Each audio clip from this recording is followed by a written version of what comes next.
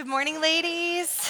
It's so good to be with you this morning. Can we just take a minute and say thank you to the Cliffords for that incredible worship? It's so good to be together today. The sun is shining. I'm grateful. I get the privilege of continuing our So Love series on John 3:16, and I'm grateful to explore this pivotal part. He gave his one and only son. This statement is everything, but it's easy for us to gloss over its power, its vital importance, its eternal significance, and its divine intention for us. For those who are note takers and prefer a roadmap like me, thankfully we have one since we don't have slides this morning.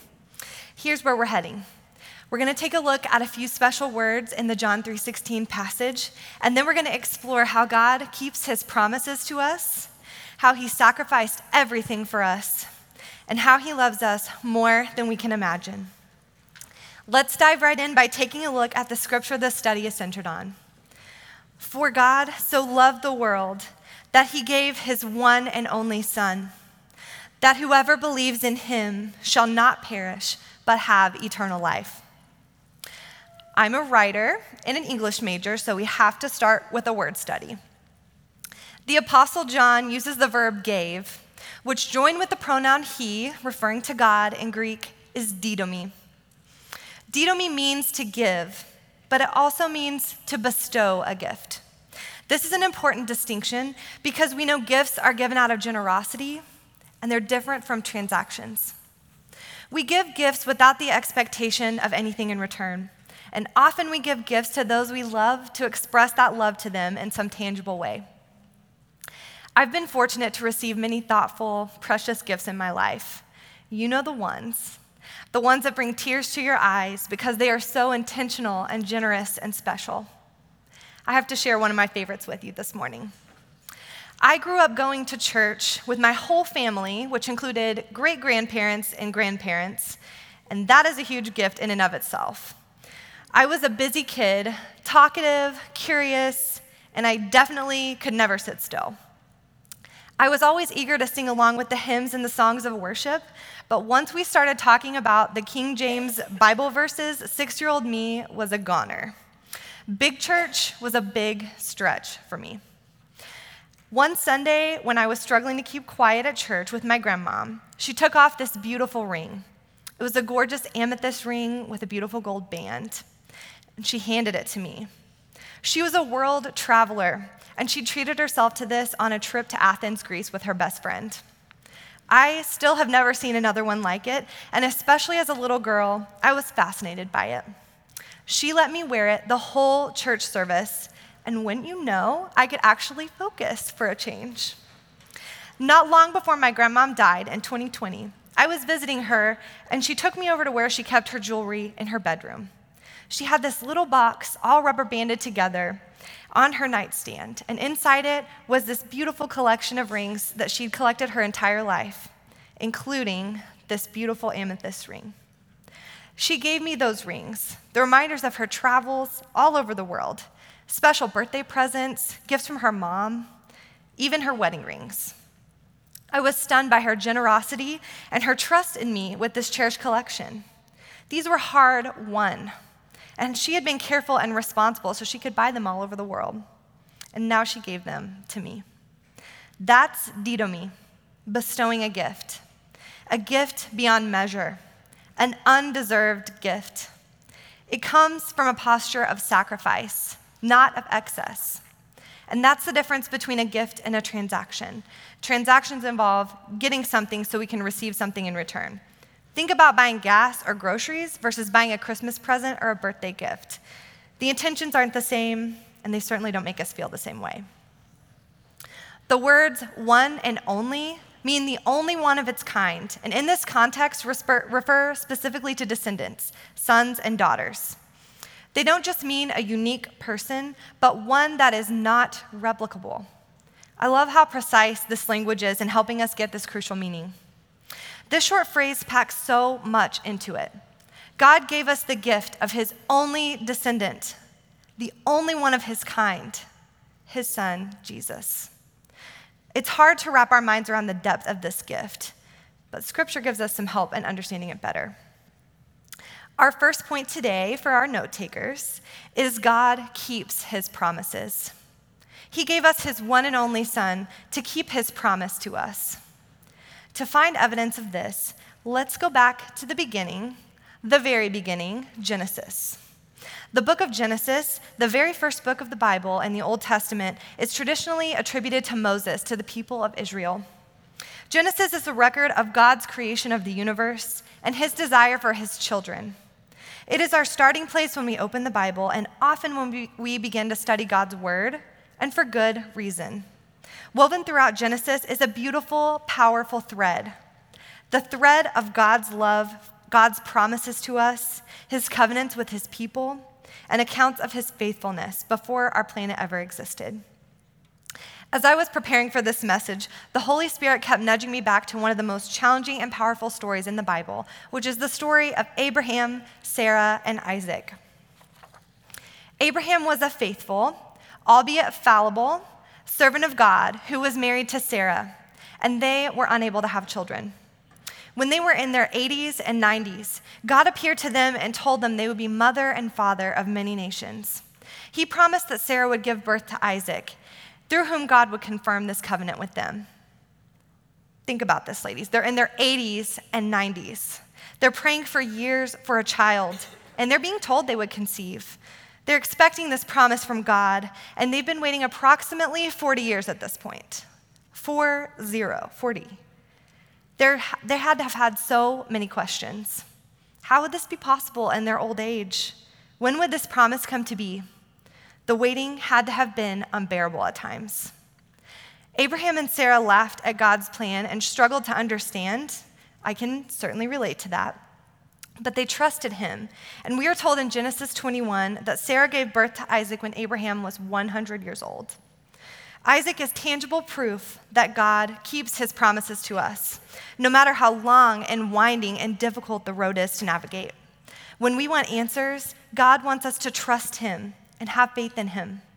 Abraham and Sarah did that, even in the most human way, and God gave them Isaac. Isaac's birth began the lineage that was as vast as stars in the sky. What an incredible, powerful way for God to remind us of his love and faithfulness. This context makes our foundational scripture for today that much more challenging for our human flesh to comprehend. Let's take a look at Genesis 22, verse 1. You can join me in your Bible since we don't have the slide. Sometime later, God tested Abraham. He said to him, "Abraham, here I am," he replied. Then God said, "Take your son, your only son, whom you love, Isaac, and go to the region of Moriah. Sacrifice him as a burnt offering on a mountain I will show you." Pause here with me. Can you imagine this moment? Can you imagine how you would feel if God asked you to sacrifice your treasured and beloved son, the son you'd prayed for decades? I have a physical response every time I read this passage because it seems like such a horrible thing to face. I've always been astounded by Abraham's response to God when he called to him.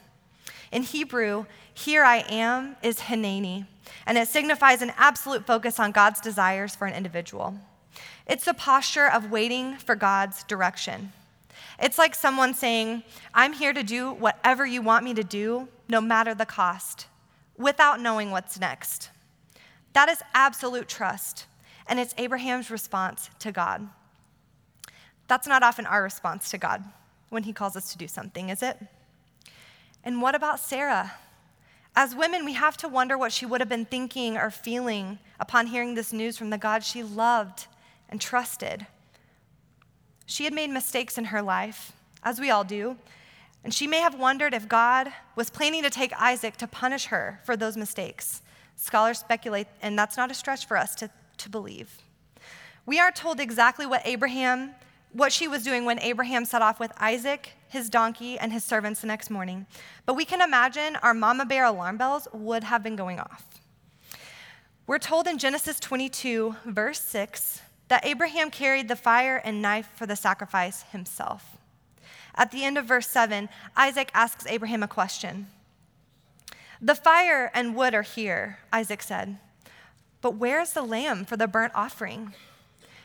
Abraham answered, "God himself will provide the lamb for the burnt offering, my son."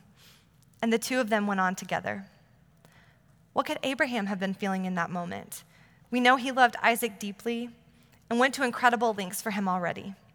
We know he was faithful to God and trusted him completely. They continued until they got to the spot where God directed them, and Abraham prepared Isaac for sacrifice. But just as he was about to go through with it, God intervened. But the angel of the Lord called out to him from heaven, "Abraham, Abraham." "Here I am," he replied. "Do not lay a hand on the boy," he said. "Do not do anything to him. Now I know that you fear God, because you have not withheld from me your son, your only son." The language in this passage seems familiar to us if we spent any time in the Bible or in church. Lamb, sacrifice, one and only son. Why would God test Abraham's faith like this? The God of the Old Testament is the same God we worship and love today, but stories like this one can really challenge us. Genesis 22 shows us in an unforgettable way how far God will go to keep his promises to us. He was with Abraham every step he took to Mount Moriah, and scholars believe that was the same region where Jesus was crucified nearly 2,000 years later. That's no coincidence. Abraham and Isaac's story parallels God's gift to us through Jesus, and this leads me to our second point. God gave us his one and only son to sacrifice everything for us. From the beginning of time, God's desire has always been for us to be in relationship with him, for us to live with him in eternity. He delights in us, his creation. His eternal plans for us are better than anything we can dream up here on earth. Let's turn to the book of Romans and hear from Paul about God's gift to us through Jesus. This is the Message translation. "But God put his love on the line for us by offering his son in sacrificial death while we were of no use whatever to him. Now that we are set right with God by means of this sacrificial death, the consummate blood sacrifice, there is no longer a question of being at odds with God in any way. If when we were at our worst, we were put on friendly terms with God by the sacrificial death of his son, now that we are at our best, just think of how our lives will expand and deepen by the means of his resurrection life. Now that we have actually received this amazing friendship with God, we are no longer content to simply say it in plodding prose. We sing and shout our praises to God through Jesus the Messiah." In this passage, the Apostle Paul is sharing the gospel with the Romans. He's passionately sharing the shift in our hearts that's possible when we choose to follow Jesus. While we were sinners and of no use to him, God poured out his love by sacrificing his son. He chose Jesus for the crucifixion, so we have the gift of eternity with him. How do you live in light of this truth? How is your life expanded and deepened by choosing to follow Jesus? I'll be honest with you, this is a lot easier said than done most days. We can get busy and numb to the incredible gift of Jesus. We can lose sight of the depth of God's love for us. We have to constantly be reminded of this gift and of God's love and pray against the indifference that comes so naturally to us. Author of The Good and Beautiful God, James Bryan Smith uses an incredible phrase to describe God's desire for our relationships with him. And it has stuck with me since I first read it. "I am the one in whom God dwells and delights."